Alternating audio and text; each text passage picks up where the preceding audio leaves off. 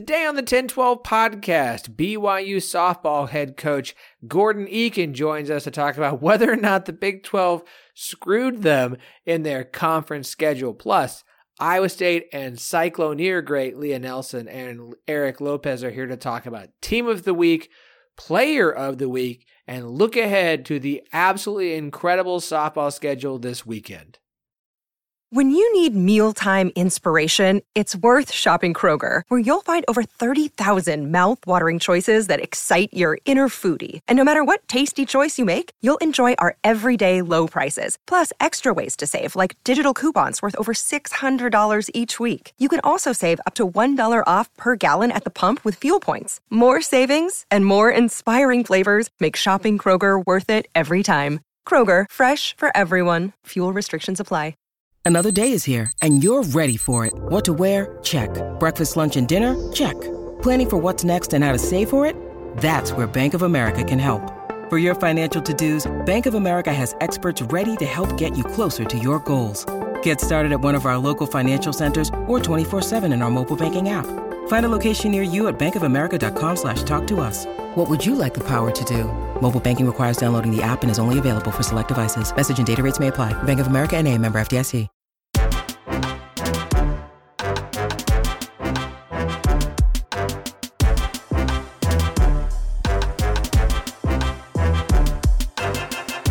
Welcome to the 10-12, the podcast that covers all 14 teams in the Big 12 Conference, plus Arizona, Arizona State, Utah, and Colorado. We are the flagship show of the 10-12 Network. Find every show on the network at 1012network.com, and we are partners with Sports Social, Europe's biggest sports podcast network. I'm your host, Philip Slavin. Thank you for joining us on this Thursday. It's Thursday, and that means that we are talking Big 12 softball, a Big 12 softball loaded show. BYU head coach Gordon Eakin is going to join us here in just a little bit to talk about the season so far for the Cougars, his thoughts on the Big 12, and getting some advice from some other Big 12 coaches on the season thus far. But joining me, as they do every week, and I can't say this enough. It's an honor and a pleasure, and they do a lot. And I can't be more thrilled to have these two people joining me this season. She is Iowa State softball alum, and I'm going to call it, you know what? We called Gabby Gregory the mother of Gapco. We're going to call you the mother of the Cycloneers, Leah Nelson. I could just hear you just hype me up all the time. I love it. I'm excited to talk softball. A lot of rainouts, but a lot of fun things that we can cover this week. So. Mother Nature is a word that I can't say around my children, so I won't say it here, even though I'm currently in a hotel somewhere in Northwest Arkansas. Also joining us, he is the voice of UCF softball. He makes them sound good, but they don't need help because they are good. He is Eric Lopez. I unfortunately was around Mother Nature a lot this weekend in Clearwater, but I did get to see Texas, UCF, and Oklahoma State among many teams in Clearwater, so it was fun while it lasted. I mean, I feel like we have to start there of this weekend was only disappointing because we didn't get so many of the matchups we'd hoped to see across the state of Florida. That's just the most unusual. And look, Florida gets weather, but the whole state was just encompassed by this just mother of all storms that came through. Kansas missed games. Texas missed games. Oklahoma State, UCF. If you were playing softball in Kansas or in Florida this weekend, you missed games, which was really disappointing because of not only the effect that it had on games on Saturday that actually were played, but the fact that we had so many rainouts and game cancellations, and the fact that, and I hope this doesn't affect the decisions in the future, that we had games set for ESPN on Sunday that didn't get played. I hope that doesn't make UCF or it doesn't make ESPN think differently about scheduling games on that network in the future at Clearwater, as big as that event is. Yeah, I agree. I think the big, it's unique. It's the first time in the history of that tournament that they got washed out. It was the whole state was washed out Sunday. There was only 3 or 4 innings played in Boca, 5 innings. Otherwise, everybody was washed out. I think the big takeaway, though, from Clearwater, and I discussed this on the In the Circle podcast, I think there were some teams there that were okay with this tournament ending. There were some disgruntled people there about the ball, feeling a little differently. You can maybe discuss this since you're the one that played of the three of us, but there was a lot of chatter about the ball being a little different than all the other balls in other tournaments, and that may have contributed to some of the numbers we saw offensively in Clearwater. That was certainly a lot of chatter about that. So there was a lot of rumblings about that, as well as some of the scheduling. But, nonetheless, we saw an offensive explosion. And certainly, I don't know if it matters what ball it is right now. Texas seems to be swinging it pretty well as anybody in the country, Leah. But I don't know. You played, Leah. How much of a factor is it if the ball's maybe a little different in the tournament, like some people were telling me in Clearwater, than other tournaments, that they think that may have contributed to some of the offense we saw in Clearwater? Yeah, it's funny because it seems like such a little difference, but people pick it up really quickly. And I mean, we saw at Clearwater how insane the scoring was. I don't know, some games had like 30 plus runs. But at the end of the day, I just don't even like the little rumblings of that because, like you said, Texas is killing it. Georgia's killing it. These teams deserve to hit these home runs and have these high scoring games. So, I mean, hopefully it continues like this because I don't know. It was enjoyable to watch. Clearly you weren't a pitcher. No, and that's the other thing. I was just an outfielder, pinch runner. Ball didn't have a whole lot to do. Just catch it, throw it back in. What was it? The stats for Thursday, Friday games that were played this year: 271 runs in 19 games in Clearwater. The next closest was 2020 with 177. That's almost 100 more runs in the first two days of action in Clearwater. Amanda Scarborough, guest of last week's show, sharing that on Twitter. It is an insane amount. It's hard not to, I feel like the ball is obviously going to play a factor if it's different, but you have so much experience coming back from a hitting standpoint. You have so many new pitchers. It feels like, to put a perfect analogy on the weekend, a perfect storm of situation that led to just this insane offensive outbreak that I have a hard time saying was because of one thing. Validity to the players, if they're saying this is the issue we had or this was the issue we had, they're the ones on the field. They're the ones that know. But it does feel like just this culmination of a lot of different things impacting the weekend. That unfortunately, I mean, based off that pace of play, the number of ones that could have been scored might have been just a historically ridiculous number. And think about Georgia. They purposely ran themselves out of an inning to get the game in because they knew the weather was going to be bad on Saturday, so they could have scored more than 20 on Florida State. I'm not saying that was the only reason some of the people were saying. Some people were complaining about the strike zone maybe being a little tight on that, as Leah's nodding her head.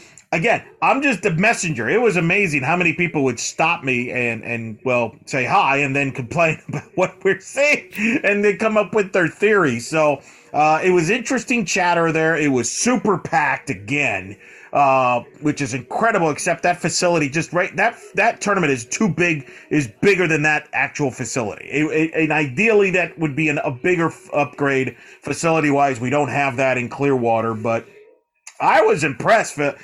A ton of Oklahoma State fans made the trip. I was blown away by it. I don't know how it came off on the broadcast, but there were a lot of Cowgirl fans tremendously that stood out. A lot of Texas fans. I mean, all these fans from different teams came out in droves, but certainly Oklahoma State, Texas, I thought was among the best in that tournament, as well as Florida State, UCF, of course, UCLA, usually LSU, but Oak State, man, they were everywhere, and why not? They're spending a good time in Florida as we speak.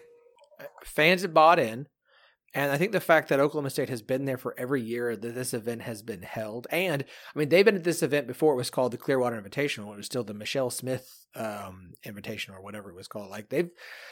Gajewski has brought them to this tournament, whatever its name was, every year since he's been in charge there. So I think the consistency of going there every year, knowing they're going to be there, knowing that Oklahoma State's, this is a big deal. I think Oklahoma State fans are invested in Oklahoma State softball, and they're invested in going to this event. So I think that's a big deal.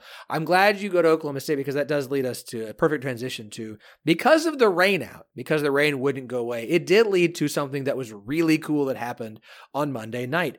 Oklahoma State went to Florida Monday night, beat Florida 3-0. Here's what's wild about this story. Oklahoma State and Florida both getting games that were rained out this weekend, losing games.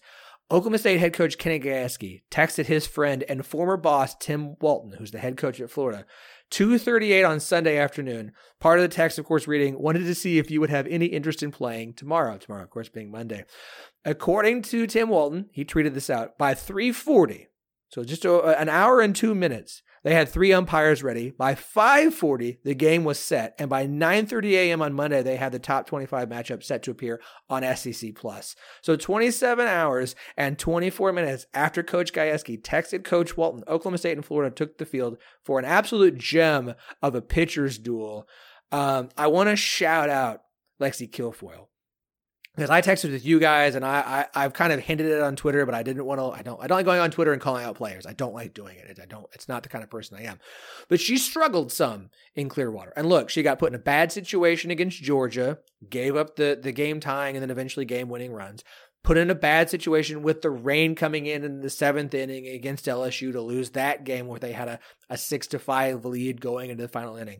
She came in and put, just the absolute performance you expected by Oklahoma State fans of Lexi Kilfoyle, Oklahoma State. 3 hit, no runs given up. Oklahoma State, to go after losing the games they lost, to go straight to Florida because they're there all week. They're staying in Florida. They're playing Stetson on Thursday or a Wednesday before they go to USF's tournament this weekend. So they're staying in Florida this week to go to Gainesville last second, get that game at Florida, and to get that 3-0 win. For OSU and for OSU fans and for the Big 12, that was a huge to get that game, huge to get that win. And from Kilfoyle, I think that's one of the best performances I've ever seen from her on the mound. Might be her best one. And there's a great story there with Lexi in that when she in high school, she was doing her recruiting visits to Florida. She told me when I talked to her on the podcast, you know who was the person at Florida that gave her the tour of Florida? It was Kenny Gajewski when he was the assistant at Florida. And she remembered that when she entered the transfer portal and thought about Kenny from that standpoint. So there's a full circle moment for her. This is her homecoming. She's from the state of Florida. Her family's coming, making all these trips. So you wonder if maybe she put a little extra pressure on herself in Clearwater. Not to mention the circumstances around it was not favorable. She's they're asking a big role of her to close some games out. It's very young in the season. So that was a dominant performance against Florida. And that might be the performance that we look back and say, this is where she takes off the rest of the year. I spoke to Kenny Gajewski, who, let's hope he makes it throughout the whole week at Florida. He is expecting to be a father here very shortly.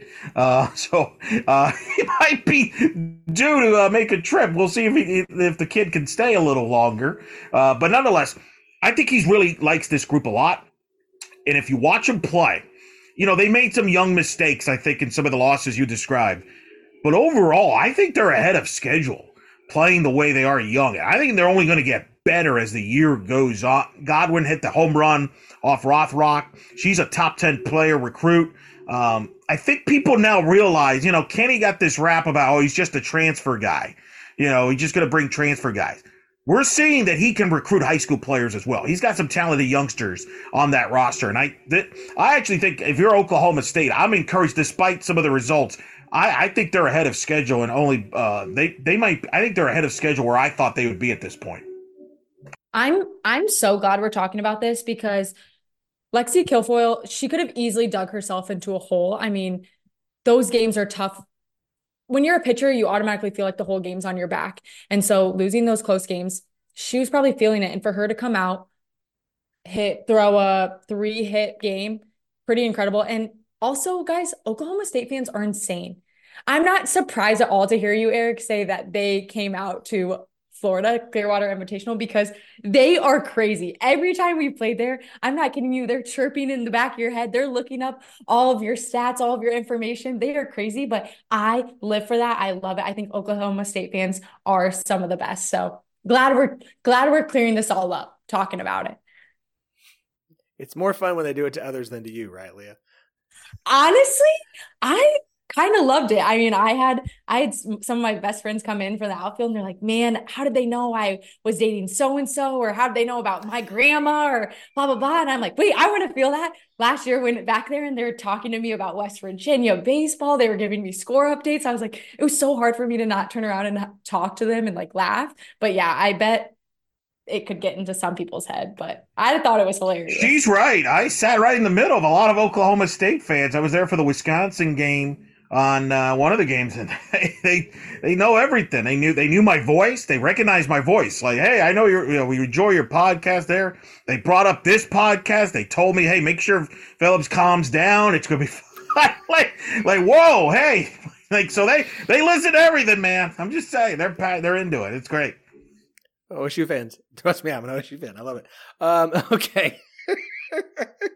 Good to know. All right. So moving forward, let's talk about last week. We pick a team of the week. Everyone can bring their candidate to the table. We'll decide whoever our team of the week here is on the show. But we want this opportunity to also shout out some teams who had some incredible weeks.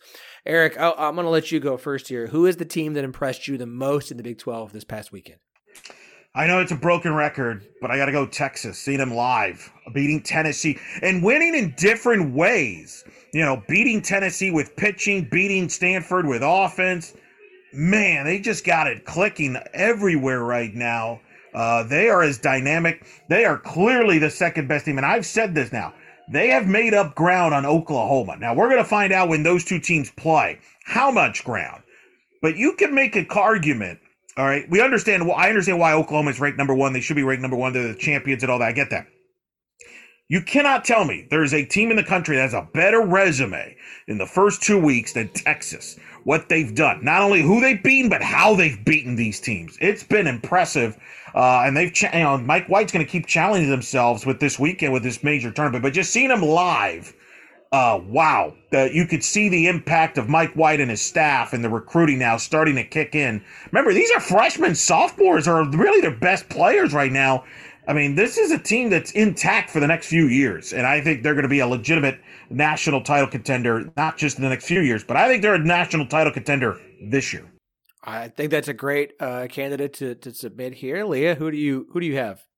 Well, I have to go with my Cyclones. I know we talked about how they needed to go 5-0 and they didn't. They went 4-1. But from, a recent grad, a player, they were down 4 of their games over the weekend, and they came back and won. And I mean, they were down. We were down to the last week, as if I'm still on the team. That's what it feels like. They were down to the last strike, the last out, and Alicia Ranches hit a home run, went into extras, won their game. I don't know. I'm just last year, this would have never happened. They would have gotten down, lost every single one of those games, and just to see them be able to fight again. These are teams they should have won. They should have beat by a lot, but a win is a win. It's a tick in the win column. That's all they need. Whether it's pretty ugly, I don't really care. I'm just really proud of them. I think it's a confidence booster. I think we'll see a lot more, elevation, increase in their play in these next couple of weeks. I'm just stoked. I think it was a solid outing for them in confidence boosting wise. So take it as you will. No, I think I would say it's a great candidate. I'm gonna pitch 2 more. We don't talk about Oklahoma much, and it's not because we don't like Oklahoma. It's because when you're on a 60-plus win streak and you go to a weekend where you don't face a ranked team, it's hard to find things to talk about for Oklahoma. But they remain undefeated. I'm going to share some stats of Oklahoma through the first 9 games of this season versus the first 9 games of last season to kind of show some comparison.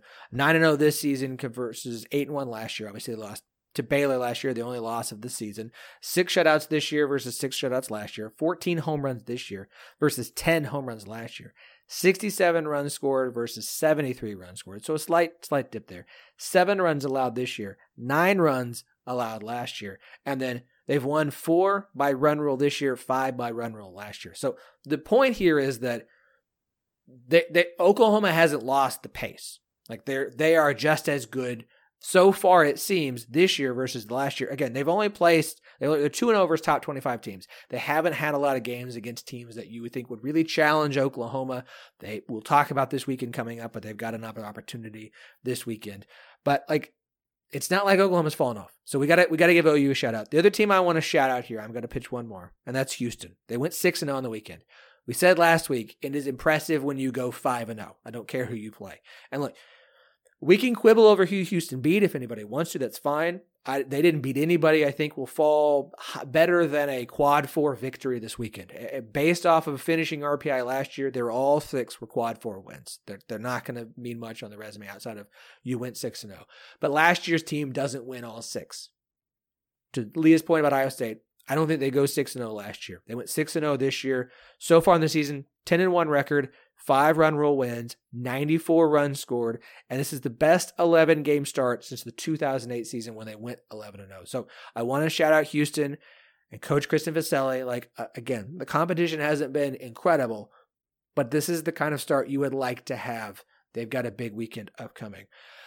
All of that said, it's hard not to say Texas when you beat both Tennessee and Stanford in what was an abbreviated weekend because of the weather. But when you knock off Tennessee and Stanford, who at the time were like number 2 and number 4 in the country, I don't know how you don't pick Texas again for Team of the Week.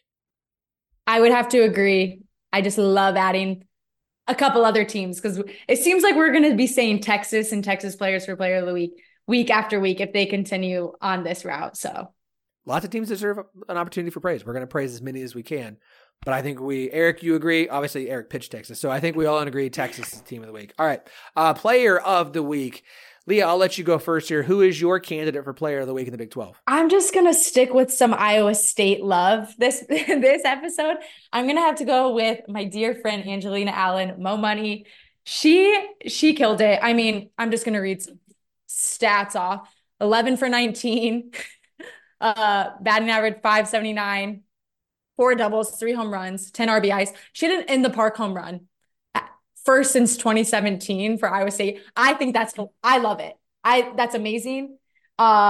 She's just killing it. She's such a strong leader. I mean, you guys, everyone loves Mo when they run into her. She's the sweetest person, most hardworking person, so deserving. She was Cyclone Club Athlete of the Week. I know it's not Big 12, but still a huge accomplishment. So creds to her. Love her. Miss her. Proud of her. Love that entry. Love it. I had her on my list as well. So we are in agreement on Angelina Allen. Eric, who is your candidate for Player of the Week? I'm going to go a little different because this is not a Texas podcast. You can certainly pick a Texas or Oklahoma player. But I'm going to go Jada Cody, UCF. 4 for 5 in the win over Clemson, setting the tone on a historic night for UCF. It scored 21 runs on Wisconsin in 6 innings. To put that in perspective, the last time UCF scored 20 runs on someone was 2003. Softball was not on my radar at that point. I was not covering softball back then. The Knights scored a school record 25 hits. She hit a solo homer to lead off the game to move herself into second place all time in home runs at UCF behind only Stephanie Best. She led that incredible offensive performance in a win over Wisconsin. The Knights outscored the Badgers 13-1 the last 3 innings in that game.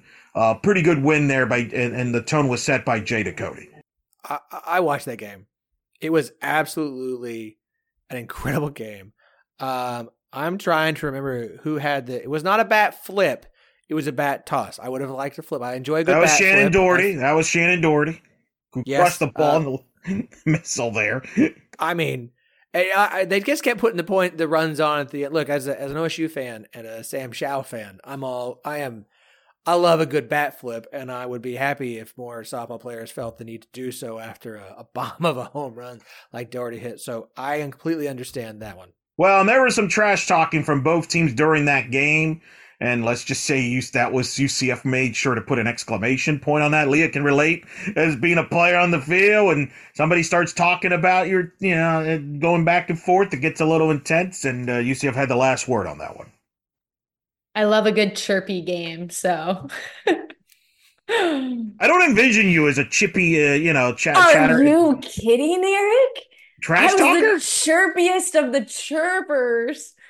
I think the Big 12 coaches knew who at least Glenn Moore did, Coach Glenn. I would do my research. I told Coach Glenn that I'd see him at Thanksgiving dinner one time because he had like a son that was around our age on the football team or something. I did my research. I was chirping. I was kind of safe sometimes on the bench. So it was like, I couldn't go out there and strike out. I was safe. So I had to let the other players kind of back me up. Wait, so what did you have like some liners? What did you say? Oh, well, I do my research, figure some stuff out. I don't know, just Research? You're yeah, doing research? yes. Eric, this was like what I was known for in college, not my stats, my chirping. So you're like the trash talker. You're on the all trash talking team. Yes, 1000%. Okay, I've now thought of two things we're going to do moving forward. We're going to have Leah's chirp of the week, in which you have to pick a player, and you have to chirp at them here on the podcast, and we'll make sure to tag them. I don't think I could do that. At the end of the season, I need your trash talk team of the season. Oh yeah, I love that. Your Big 12 trash talkers. I want to list. Ooh. I want to list off the air some of your best one-liners you've used and who you've talked to. I mean, I don't know. My all-time favorite team to chirp was Baylor because Coach Glenn Moore was a good sport. Like he would always come back, talk to us, chat with us. Coach Kenny Gajewski was fun until his team wasn't doing too great, and then it got kind of chirpy, and then Texas was the best because it got rowdy. I'm learning something new about you every week. This is great. Yeah, I know. I thought you were unbelievable. Lee has just offered to do the Glenn Moore interview on the podcast. Oh, 1000%. I would. I miss that guy. We're that email is going to go out. We're getting that scheduled very soon. To wrap up player of the week. Look, she was a Big 12 player of the week, so we have to shout her here. That is Texas freshman Caden Henry. She went 3 for 3 against Tennessee, scored the decisive run in the 2-1 win, had her first multi-home run game, hitting 2 home runs against Stanford, 4 RBI in the 9-2 win there. She led the Big 12 in batting average at .833%, on-base percentage at .833%, and slugging percentage at 1.833 for the week, ranked top 5 nationally in all 3. Again, Texas is going to be a team of the week. They're going to have a player of the week on a regular basis, the way they're hitting, the way they're pitching, the way they're playing. Like, it's going to be hard-pressed not to see them there. I love the Angelina Allen shout-out. Look, 2 of us have Angelina Allen on our list. And I don't need to just do what the Big 12 does. So in my book, I'm two of us here. I'm going to call Angelina Allen our player of the week. Eric, I'm fine with it. I mean, I just wanted to throw more names into the pot. Yeah, right. That's but I'm perfectly good without what she's done. That's tremendous. I don't care if our list is 10 people long here. We're going to shout out who deserves to be shout out. We're not limited here. I'm more fascinated now by Leah Nelson, the trash talker. I thought like, wow, this is a sweet girl. It knows her softball. There's this dark side here, this trash talker. I don't. It's just like so easy to get kind of sucked up into it, and like I don't know. It's like, and again, we're playing Texas, Oklahoma, Baylor. Like, it's easy because they're just so good that we always played our best softball against. Well, I shouldn't say always, but a lot of the times we played our best softball against them. It was fun to add a little, like, I don't know, spice to it. How did Coach Pink feel about it? He was on board with this? Yeah, he was on board. He usually would just turn, as long as we were respectful and didn't cross the line, but he would just kind of turn his head and or shake his head and just be like, what are you saying? But So just be clear, did you ever reach out to Glenn Moore's son on the football team? No, I did not. It was strictly research. All right. That email's going out this week. We're getting that scheduled. Okay. We have a full slate of games this coming weekend. A lot. Hopefully none that will get canceled, but a lot to keep an eye on. As I mentioned, Oklahoma is going to have their next ranked opponent. They got Mississippi State on Friday. Baylor in Oklahoma are all out at Mary Nutter, as is BYU. Leah, let's you go first here. We got a full slate, but I'm curious, what is the one game this weekend you've got your eye on? Yeah, I'm really looking forward to Houston versus LSU. I mean, you just talked about how Houston's coming out. I mean, they're 10-1 on the season, but like you said, the teams they're playing aren't these top 25 teams, and this is probably their first matchup that's going to be a really a big test to see how they're playing. But if they're, playing as like they are now, I think they might put up a good fight. So I'm excited just to see how they're going to do against LSU. Eric, what's your pick? Well, I agree with Aaliyah's good. It's a good pick. I think, we're going to learn a lot about Houston in that this weekend now. I mean, this is a test weekend for them, so we'll learn how much progress they've made. I'm going to go UCF, Mary Nutter, but I'll pick one game because of a good storyline. They're going to play Oregon in this tournament, even though that's not the marquee game. They got Tennessee, Missouri, Mississippi State, Oregon. They're all ranked. This is a big week for UCF. We're going to learn a lot about the Knights and where they're in the Big 12 mix. But I'm going to bring up the Oregon game for a reason. UCF has a player named Sierra Humphreys, their freshman, who's probably going to be the future of that program. Her older sister, KK Humphreys, plays at Oregon. That's how this matchup got set up at Mary Nutter, was because of the sisters playing on the field for the first time head-to-head. It's a big game for both sides. The Ducks are coming off a rough weekend out west. There's high expectations in Eugene and high expectations in Orlando for UCF. The UCF lost 3 games in Clearwater. This is a big resume week for the Knights out west. You could take your pick on those games. I'm going to go with Oregon because of the family affair, but they got Tennessee, Missouri, Mississippi State highlighting that slate. That is no team in the country, I don't think, has as tough of a schedule this week as UCF does out west. Yeah. It's almost like because of the games they had canceled, it puts that much more on this weekend for UCF, and it is an absolute. I don't think anybody and Mary Nutter's got a bunch of teams, and the schedules are very different. Like BYU's schedule at Mary Nutter doesn't look anything like OU's or UCF's does, but it is absolutely loaded. I'll shout out a couple. Baylor's got Oregon as well. They're out at Mary Nutter. They've also going to play Notre Dame. Those are both on Thursday. They've got UCLA and Missouri on Saturday. Both of those in the evening. They got two straight night games, Thursday and Saturday, that are going to be tough for them.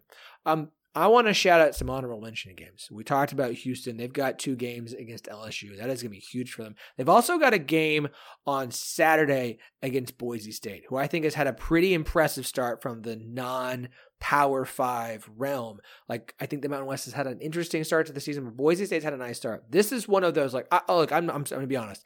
I would not pick Houston to beat LSU in either game. I think LSU is really good.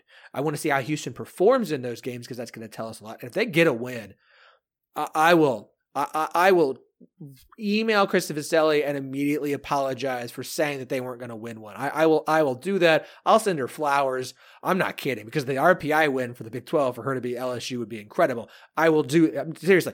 If Houston beats LSU, I will get the address to send to the office, and I'll send Krista Viselli flowers myself. I have no problem doing that. But I really think this Boise State game is a big opportunity for them to get a win that will help them from an RPI standpoint and help their resume. Because I feel like the Big 12 right now, outside of OU, Texas, and Oklahoma State, the resume from a conference standpoint is okay. We need to get a few more wins that the other teams can hang their hat on to help out from an RPI standpoint. So I look at the kind of the honorable mention games. Iowa State's got a game against Delaware. They got 2 games against Delaware on Friday, Saturday. Who was the favorite to win the conference that they're in? That is Colonial. Thank you. So I think those are a couple interesting games for Iowa State. As I mentioned, Houston, Boise State. Texas Tech's got North Texas on Saturday. North Texas is typically a really good team in the Sun Belt. They're in the American now. Man, Welcome to Realignment 2024. It's hard enough to keep track of realignment in the Big 12. I don't need to worry about it. I don't think they were in the Sun Belt. Doesn't matter. But I will say that of the games that I'm just like, I've got this circled, I want to keep it on it. Baylor, obviously 0-2 to start the season against Tennessee. They went 3-1 last week, winning the series at Louisiana 2-1, getting the win over McNeese. They've got a bunch of really good games this weekend, as I mentioned, Oregon, Notre Dame, UCLA, Missouri. I'm really intrigued by the Baylor-Missouri game. It's a 10 p.m. Central Time start on Saturday. Missouri has been at an incredible start to the season. The SEC has had an incredible start to the season, period. They have. This is one of those years where thus far through 2 weeks, they're backing up the SEC reputation. Baylor's got plenty of good opportunities, but the game against Missouri is one I look at and go, I want to see them here. I want to see how Baylor looks, because I think Baylor can win some of these games. I think Baylor is good enough to. I want to see how they look against Missouri on Saturday night towards the end of this tournament. They've had to open against UCLA before this game. I think this is a big one for them. After playing UCLA, turning around later that evening and playing Missouri, I got my eyes on that one. I definitely have my eyes on that one. I'll be following that closely. UCLA, that's the resume, right? That's where you build your resumes. If you're Baylor, if you want to be in the mix to host, what an opportunity against the UCLA team that's very young and really not deep pitching-wise. Missouri's played a high level. They got 2 good aces there with Larissa Anderson and company, but it's at Mary Nutter, out west. wacky games tend to happen when at that late hour too. I don't know, Leah, have you ever played at Nutter before? Yeah, we played, and let me tell you, it's just different out there. And yeah, there's some late games. People come out. It's crazy. It's a different atmosphere. I mean, I'm really fortunate I was able to experience it, like you said, though. It gets crazy. It's going to be big. So it's going to be big for Baylor. Baylor, UCF, both in that tournament could really help a big footprint for the Big 12 and make some ground on the SEC from that standpoint. Especially that Missouri game. That's a good catch by you. Missouri Baylor head to head. That's a monster game. Late night. Get some caffeine. I mean, I'm usually awake. I don't want to admit that. I tend to stay up too late oftentimes. All right, let's end this on this one. Oklahoma is number one across the board consensus. We can argue about resumes, but last year when they tried to put UCLA over OU, talked about resumes, OU played UCLA and just smoked the ever-living snot out of them. So we're not going to do that. You don't need to give OU any sort of bulletin board material. Not that they need it, but don't give it to them. So Oklahoma's number one consensus, 60-plus game winning streak. It's fine. The argument then comes to Texas versus Georgia, who have both been absolutely incredible to start this season. I'm going to ask you both. Number two right now. Who is the second best team? Who should be number two in the ranking? Should it be Georgia or should it be Texas? Eric. Texas. They have the better resume, better body of work, better pitching right now than Georgia. I saw both of them in Clearwater. I do think those are the second and third best teams in the country right now. I think you got that part right. And I think Texas, like I said, if Oklahoma was not the three-time defending national champions, you could make a case for Texas being number one. They're not. It is fine. But with the resume and the way they've played on both sides of the ball, Texas to me is clearly should be number two. Yeah, ditto. Literally, to me, Georgia wasn't even in my mind as second. I mean, don't get me wrong. They're an unreal team. They're great. They deserve to be up there. But I was just always thinking Texas, Texas, Texas. And so that Georgia's even in that conversation, like Eric said, Texas has a way better resume, better pitching. I just think they're number two in a story. But then I could say Oklahoma, Texas, Georgia, and then there's a little bit of gap with everyone else. It just seems like they're playing some unreal softball right now. I can't wait based off resumes when RPI finally drops and Texas is above Oklahoma because it doesn't care about previous national championships and Oklahoma fans are going to lose their mind like OU, like the RPI is some sort of like human selected thing.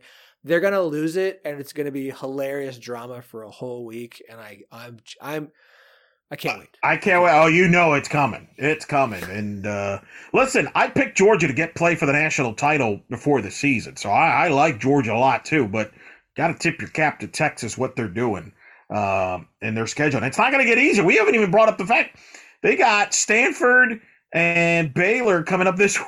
I mean, not Baylor. They got Stanford and Louisiana this weekend at home. They're not slowing down on the resume there. I mean, we've seen them beat Stanford. I was ready to pick that one. We've seen them beat Stanford. It'll be interesting to see them play again. And I think Louisiana is a solid team. So great weekend for Texas. It's a great weekend of softball all around. Make sure you got your ESPN Plus. You can get Flow Softball. It's the only way to watch Mary Nutter. It's the only reason I ever subscribed to Flow Softball for 1 month a year so I can watch the early season stuff. Because otherwise, how else am I going to watch BYU? I got to watch a little BYU. So this is the time to have it and the reason to have it. So we have Coach Gordon Eakin, BYU, coming up in just a minute. Do yourself a favor. Follow Leah across all of the social media platforms, specifically TikTok. That's where she says that she spends most of her time. Leah, plug all the handles. Yeah, Leah CJ21 on Twitter and Leah CJ12 on TikTok. It could be reversed. Just type it in. That one of those will work. You'll find her. You'll Cyclone ears. Yeah, you'll find her. You'll find me. Eric, you do so much. So plug it all, man.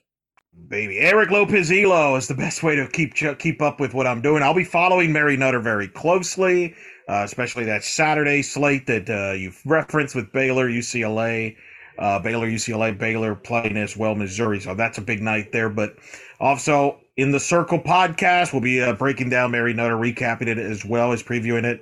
So looking forward to it and then other platforms. But Eric Lopez-Elo, easiest to keep track of what I'm doing because every week it's different. You can follow us at 1012 Network on Twitter, 1012 Pod on Instagram and Threads.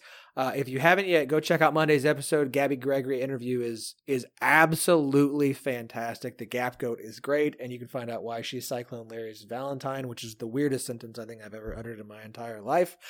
And, of course, we cannot get to Coach Eakin before we say, shout out to Charlie Hustle, sponsors here on the 1012 podcast, the 1012 Network as a whole, partners here with us. We absolutely love everything that they have produced. They got sales going all over the place. Okay, they had their sales for the weekend. They always do some sort of T-shirt Tuesday deal on Tuesdays. Now, obviously, it's past Tuesday, but I just want you to remember that and think about that for the next Tuesday that comes up. And you can always use the promo code 101215 TEN1215 for 15% off all non-sale items. They've got every Big 12 school currently, minus Cincinnati. Y'all keep going. Keep tweeting at them. Let us know. Like, we put out a poll. I want to know what Cincinnati logo you want to see, Cincinnati fans. I don't even know if Cincinnati fans listen to this because it's a softball. They don't have softball. So we'll just set that aside for now. This is the rambling part. We need to get to the interview. 10, 12, 15, TEN1215 for 15% off all non-sale items. They've got absolutely incredible gear. They've got something for you if you just want to wear something to your favorite Big 12 school baseball or softball game throughout the season. Basketball still going strong, so go outfit yourself right now. Check them out. More than 30 schools available. CharlieHustle.com, 10, 12, 15, 15% off all non-sale items. Charlie Hustle, vintage made fresh. All right, Coach Gordon Eakin, BYU, fantastic interview. He's coming up right now. It's been a successful start to the 2024 softball season for the team we're talking about today. That is the BYU Cougars in their first year in the Big 12. Very excited to have joining us for the second year in a row, the head coach of the BYU Cougars, Gordon Eakin. Coach Eakin, welcome to the show. Thank you. Glad to be here. I'm thrilled to have you guys in the Big 12. And so I've got to start off by asking, it's been a few years of getting to this point. It's finally your first season in the Big 12. Big 12 play hasn't started yet, but how excited are you guys just to finally be at this place? Well, very excited. You, as a competitor, you always want to play against top level competition, to challenge yourself, to test yourself. And we've always tried to do that in our non-conference schedule in the past, but it's really nice to just have it built into your conference opponents. We're very excited about it. Is it nice to know that the conference slate will help the resume more and maybe it takes some pressure off of that non-conference slate? You don't have to schedule quite as hard in non-conference because the Big 12 from an RPI standpoint can do more for you than the West Coast Conference did? Well, I think that's a two-edged sword. First of all, it builds your RPI. Every team you play in the Big 12 will build your RPI or improve your RPI, but you also have to compete well and finish with a 500 or better record. Doesn't matter what your RPI is if you don't win those games. So it's kind of bittersweet, but it's what we want. It's what we're looking forward to, and we're excited to be a part of it. If only we could all be the SEC and get teams in with a sub 500 conference record. Sorry, just easy spot for some SEC slander. Okay, so let's look at the start of the season. I think you guys have started off really well. You had a 5-0 weekend to start things off. Then you went out to Arizona this past weekend, took a couple of losses. I think you were very competitive in those situations. We talk about how a lot of coaches almost, I don't want to say that they want their team to lose, but they view losses as this opportunity. I think Patty Gassot kind of is one of those key cases of a loss means that she's got something to really drill her team into and hang over their head and kind of use as a motivating factor. How do you view losses for your team and use those to help coach them up for the rest of the season? Well, first of all, I don't like to lose anytime, anywhere. You talk about Patty, she's in a whole different world than we are in the normal softball world. She can use the 1 or 2 or 3 or whatever losses a year as a much different tool than we do. But you learn more from losses than you do from wins. So we'll definitely use the loss to Arizona State and the loss to Virginia Tech, which we've already done, as building opportunities. But as far as hoping we lose, that's just not part of who I am. No. I obviously I don't think anybody wants to lose. It's an interesting mindset to have of we all hate to lose. Nobody wants to lose. You never want to lose a game. You'd love to have a perfect season. It's just, I'm always curious from a coaching standpoint, like the mindset of how everyone, I think, has a different take on how you take that loss and apply it. And so it's interesting to learn from coaches like, how do you react? And then how do you hope your team reacts to those situations? Yeah, I mean, we'll take both of those losses this weekend for an example. Those are two games we could have and we feel we should have won. We let them both. The Virginia Tech game didn't really get away from us. That was a hard-fought 2-1 ball game, but it was a defensive mistake on our part that opened the door for them to get their 2 runs. Had we not made that defensive mistake, that would have been a 1-0 ball game. And but that's the type that you can use to specifically shore up your defense in the area that you made the mistake. And we've used that already, and we've talked about it, and we'll do a little bit in practice this weekend in that regard. But the Arizona State game, we started out really well. We lost the lead. We came back and tied it. We lost the lead again. We came back again. And we didn't have the resiliency to continue to overcome what Arizona State was bringing on their home field. And so that's a little bit more difficult to coach, that resiliency, because the ebbs and flows of the game are emotional for every player. And so that was more a matter of just taking their best shot and coming back from it. And we talked about it, and hopefully we'll learn from it. But we feel like both of those games are games that we could have and should have won. Yeah, again, it was obviously disappointing to lose, but I take away from both those games, if we're looking for a positive from an outside perspective, of those are games you could have won. And so it is an opportunity looking forward with more big games on the horizon to learn from and apply those lessons. And when the opportunity arises again, to apply those and find opportunities for wins that you weren't able to get this past weekend. But again, I still think this is and I think you would probably agree, a successful start to the season so far for BYU. Absolutely. Yeah, absolutely. And one thing we did talk about with Arizona State, the way the game flip-flopped back and forth, and was a kind of an emotional roller coaster, is that's what we expect in the Big 12. We're going to have to, take their best shot and come back from it, and take another shot and come back from it. So it was probably even though we don't like to lose, it was probably a good learning opportunity for what goes on in the Big 12. Yep. I want to talk about the offense for a second. I think it's been great, and you've been getting, hits and runs from all across the lineup. Maddie Bejarano leads the team with a 500 batting average and has a .611 on base percentage. Violet Zavodnik's is top in OPS and leads the team with 3 home runs and slugging percentage. Ailana Agbayani leads the team with 12 runs scored and has yet to be struck out. Knock on wood. Sorry. And Hunter Ava is tops in RPI with 14. It feels like the offense is coming from so many different places, game by game. How good do you feel like this team is offensively? We could be very, very good offensively. I told the team the other day that if we ever, all get clicking at the same time, no one's gonna be able to stop us from scoring. And right now we have typically 5 or 6 players per game that are producing, and we have a couple players that I expect to produce have just had a slow start. So I'm very encouraged about our offense, and I think as a couple of them get going and the others stay consistent, I think we'll be formidable offensively as we go forward. It definitely feels like you're going to have a game at some point this season where everybody is just on, and it's going to be kind of fun to watch from an offensive standpoint. Yeah, and we've had some spurts in games that it's been like that.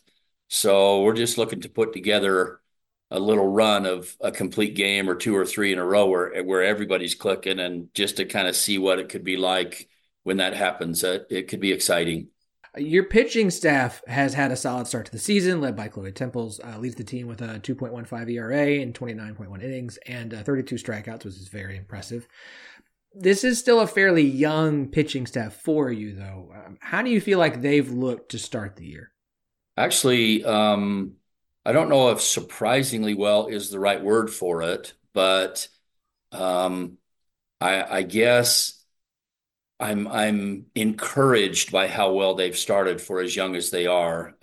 Kate Daly, she has she has really done a great job and been solid for us. And Gianna Mattis, she has had a great game, and then a couple of games where she was definitely a freshman learning the learning curve in Division I, but showed some great upside.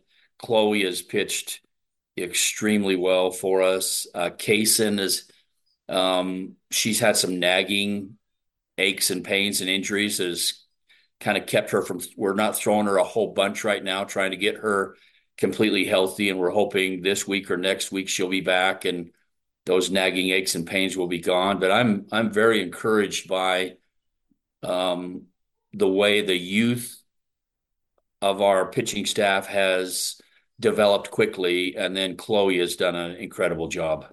Gone, it feels like, are the days where you can have one absolute star who pitches just about every inning for your team and then some people to fill in. Like, it looks like anymore, like you need 2-3 players. I mean, you watch Oklahoma State and they're doing almost like a baseball lineup where you've got someone for the beginning and someone for the middle and you want to have a closer. How important is depth in pitching for you guys, and how close do you feel like you are to really having that locked down? Yeah, I mean, you're absolutely right. The days of having that number one kid just throw all the innings for you, or maybe a number one and a number two throw all the innings for you, are really dwindling because of the efficiency of offenses, and the you can go in and you can scout people a lot more thoroughly now than you could before. But I mean, you'll still have a few of those pitchers in the NCAA that can just carry a team, but I would say the majority of the teams are more of a baseball model now than ever before, where you have a starter, a middle, and a closer. I mean, that's very common in this game now. That's the model that we use. We go with analytics, and we scout teams and matchups, and we have a plan prior to going into the game, and that's rarely a plan of just throwing pitcher number one for 7 innings. Do you feel like you are able to, with your staff, switch players around? So if we need so-and-so here for closing, then they can be in the middle reliever for this game. Do you feel like you've got the flexibility to move them around as to where they show up in the game? Or do you feel like you're getting more of a set lineup kind of prepared through the non-conference? Well, with your stacking of pitchers, you have what you think's going to work and what strategy you're going to use, but then the flow of every game changes that. It's an ever evolving system. And so against Cal State Fullerton on Saturday, we didn't end, or Chloe wasn't supposed to pitch as many innings as she pitched, but she was doing so well. And with Kaysen's nagging, injuries and pains, we just didn't want to throw Kaysen too much. So we let Chloe go a little bit longer.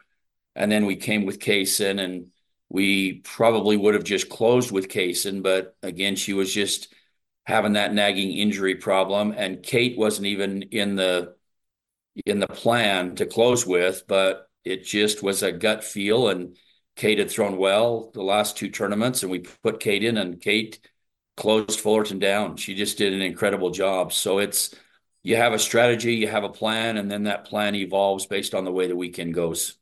All right, so looking at the Big 12 schedule, which is still a few weeks away, I feel like, I don't want to say the Big 12 did you dirty, but having to go to OU and Texas in the one season you're in the conference with them just feels a little unfair. You should have gotten at least one of them at home.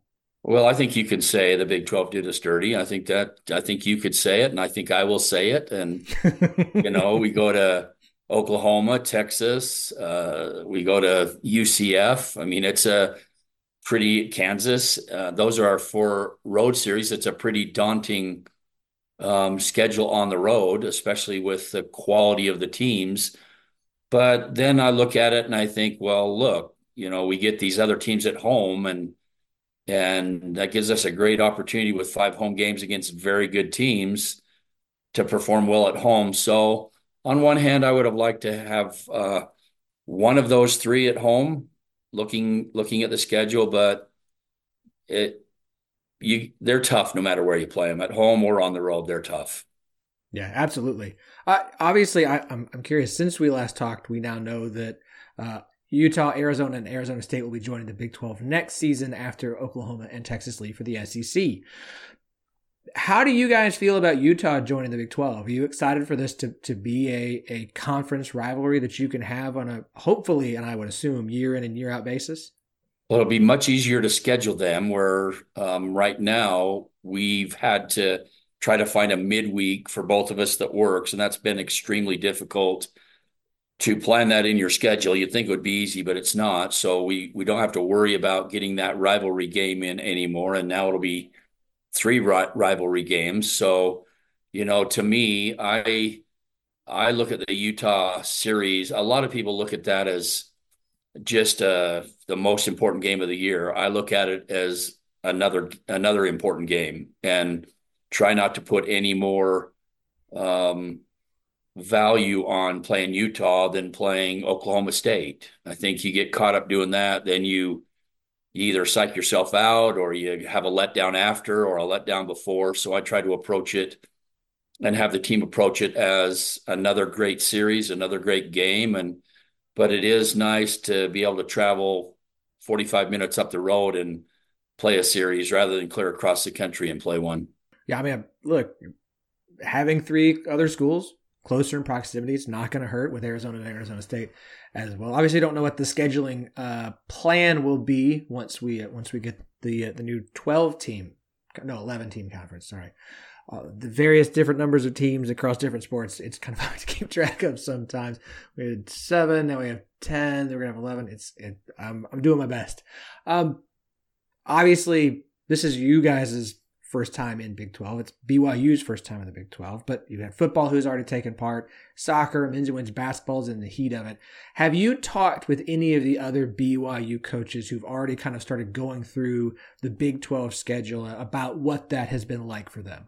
Excuse me. Well, we have not individually to them because obviously they're very busy, but we have coaches meetings every month, and we talk a lot about that with those various sports in those coaches meetings about what they've learned and about best practice techniques. And, we have talks about recruiting all the time. So there is a lot of sharing within sports that go on, but it's more through coaches meetings than me individually talking to each coach. Okay. Speaking of, I feel like a lot of the BYU programs so far have exceeded expectations. Soccer was preseason number 1. You can't really exceed number 1, but a lot of the programs so far have been exceeding expectations from preseason. You guys were picked 7th in the Big 12 preseason softball poll. Do you think that BYU softball is going to exceed expectations like some of the other BYU programs? Do you guys feel like you're being doubted as a newcomer that people just aren't as familiar with? No, I don't really feel that way. I don't feel one way or the other with that because there are so many high quality programs in the Big 12. I'm not insulted to be picked 7th, but I know that most of those programs know that we're going to come in and compete with them at a very high level, and each game could go either way. So I wouldn't be surprised. We have the talent and the drive to finish better than 7th, but I don't put a lot of stock in that because you still got to play the games. I mean, I got to ask. Of the Big 12 teams that are going to be on the schedule, and I know that every game is equal, and we've already talked about, you can't overhype one or the other. Is there a Big 12 team you guys are, or you personally are most excited to face off with this year? No, I would say, I have a lot of close coaching friends in the Big 12, and we've competed against those teams before. We just a couple of years ago played a Big 12 3-game series against Baylor, and the year before that against Iowa State. And so I would say it's pretty much all the same to me, no matter who we're competing against. I think Oklahoma and Texas right now are proving to be the big dogs in the conference for sure. Oklahoma State's Baylor. I could go through and name them all, but I think right now Oklahoma and Texas are the teams to beat. And so I think the competitiveness in me wants to go in and do well against those teams, but I'm just as psyched to go in and play whoever was picked behind us, 8, 9, whatever, as I am to go play those teams. I'll wrap up on this. You guys are headed to the Mary Nutter this weekend. You've got a very nice 5-game slate with Rutgers, Cal Poly, Long Beach State, UC Riverside, and Bethune-Cookman. How are you guys feeling about this weekend? We're playing well. We're playing good ball, and so we feel good about it. We're hoping to get Kaysen back to full strength. If she's not, we'll limit her time again. But it's nothing serious or structural. It's just a few aches and pains she's got to get through. So we're hoping she's through those this week, and that us limiting her the first 2 weeks has helped her. But if we can get Kaysen back to full strength, we're very optimistic about our entire year and the possibilities of it. But Kaysen is a huge part of that.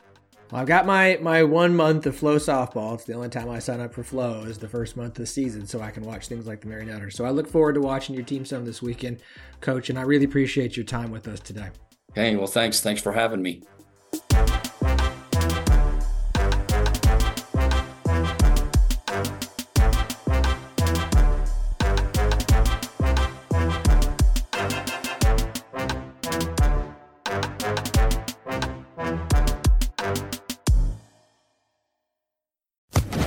Social Podcast Network.